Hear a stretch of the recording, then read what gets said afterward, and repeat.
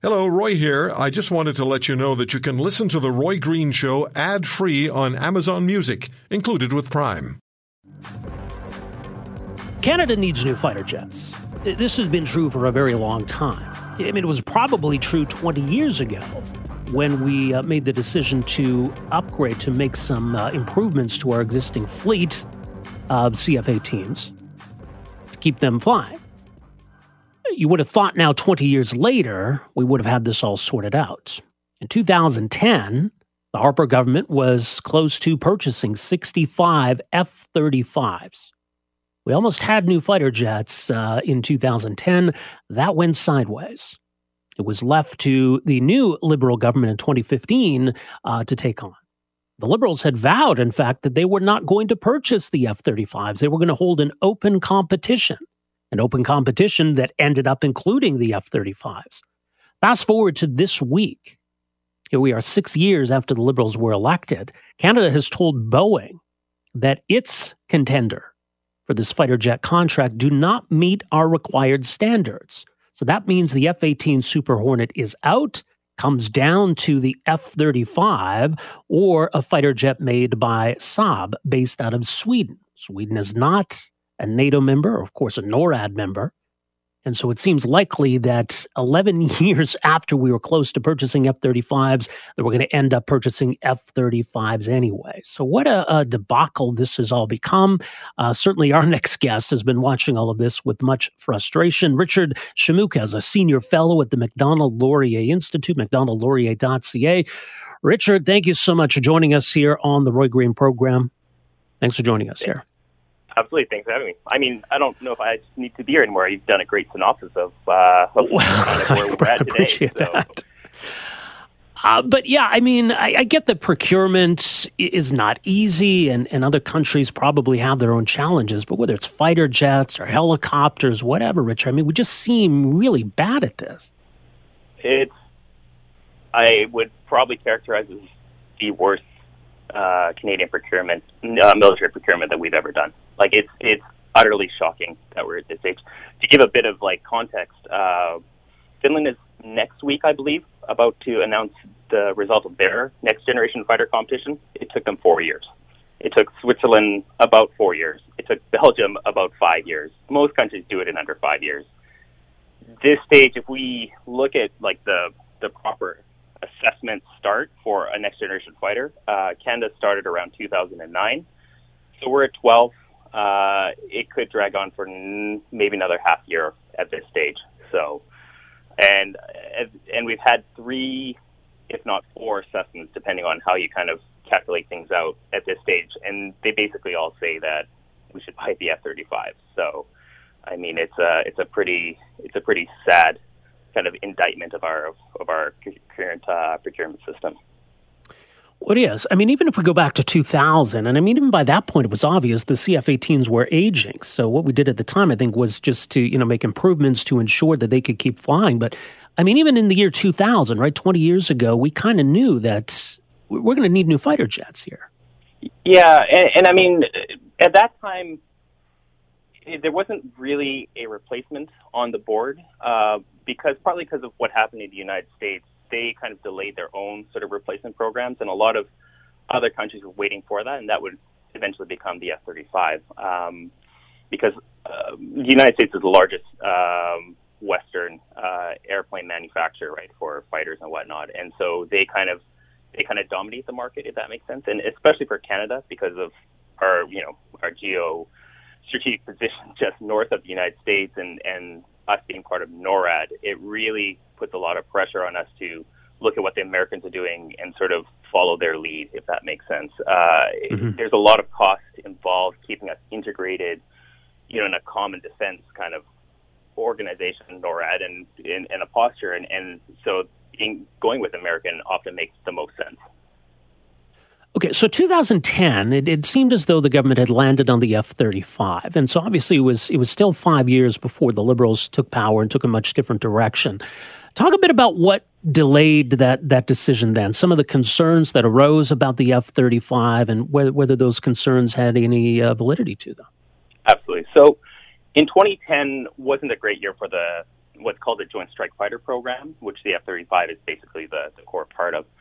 And there was a significant cost increase. There was questions about when they were actually going to deliver fighters. And there was a lot of cost escalation in that specific time frame. From around 2010 to 2015, there was a fair bit of uncertainty with the program. And in Canada, that kind of got reflected in two reports. One was done by the Office of the Auditor General, the OAG, and the other one was by... And in both cases, they produced reports that suggested that the costs that DND was, Department of National Defense in Canada were kind of hiding some of the costs, and also that the cost would be much, much greater than they had anticipated.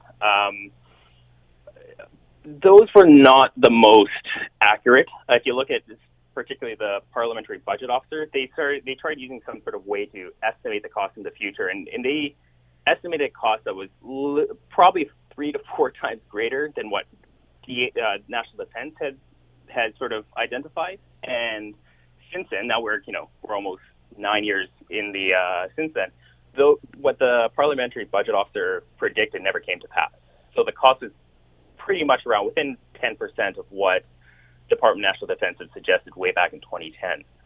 So but we didn't know that at the time, right? And so in 2012, the Harper government did what was called the reset, and they set up a whole new committee structure and whatnot to reassess,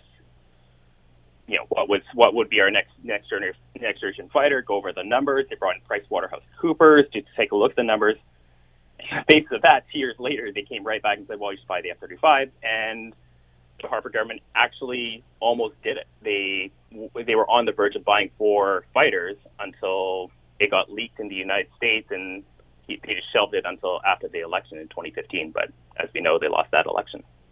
Yeah, it became politicized, and I think the Liberals kind of portrayed this as, these are Harper's jets, and we're not going to buy Harper's jets, we're going to buy some different jets, which seemed likely to be the Boeing Super Hornets. Now, maybe you can talk about what's transpired since then. I know there was a Bombardier-Boeing situation. Maybe that's affected the government's view.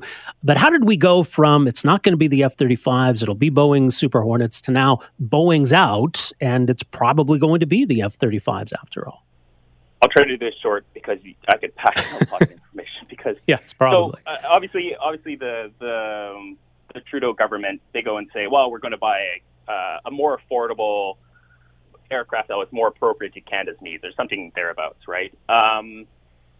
The government had just done an assessment that said, no, this F-35 is the cheapest aircraft, most capable. The industrial benefit sides were particularly appealing to Canada because we would get a large amount of contracts, or Canada could get a large amount of contracts, which they were already in Canada building parts for the F-35 in the United States and elsewhere.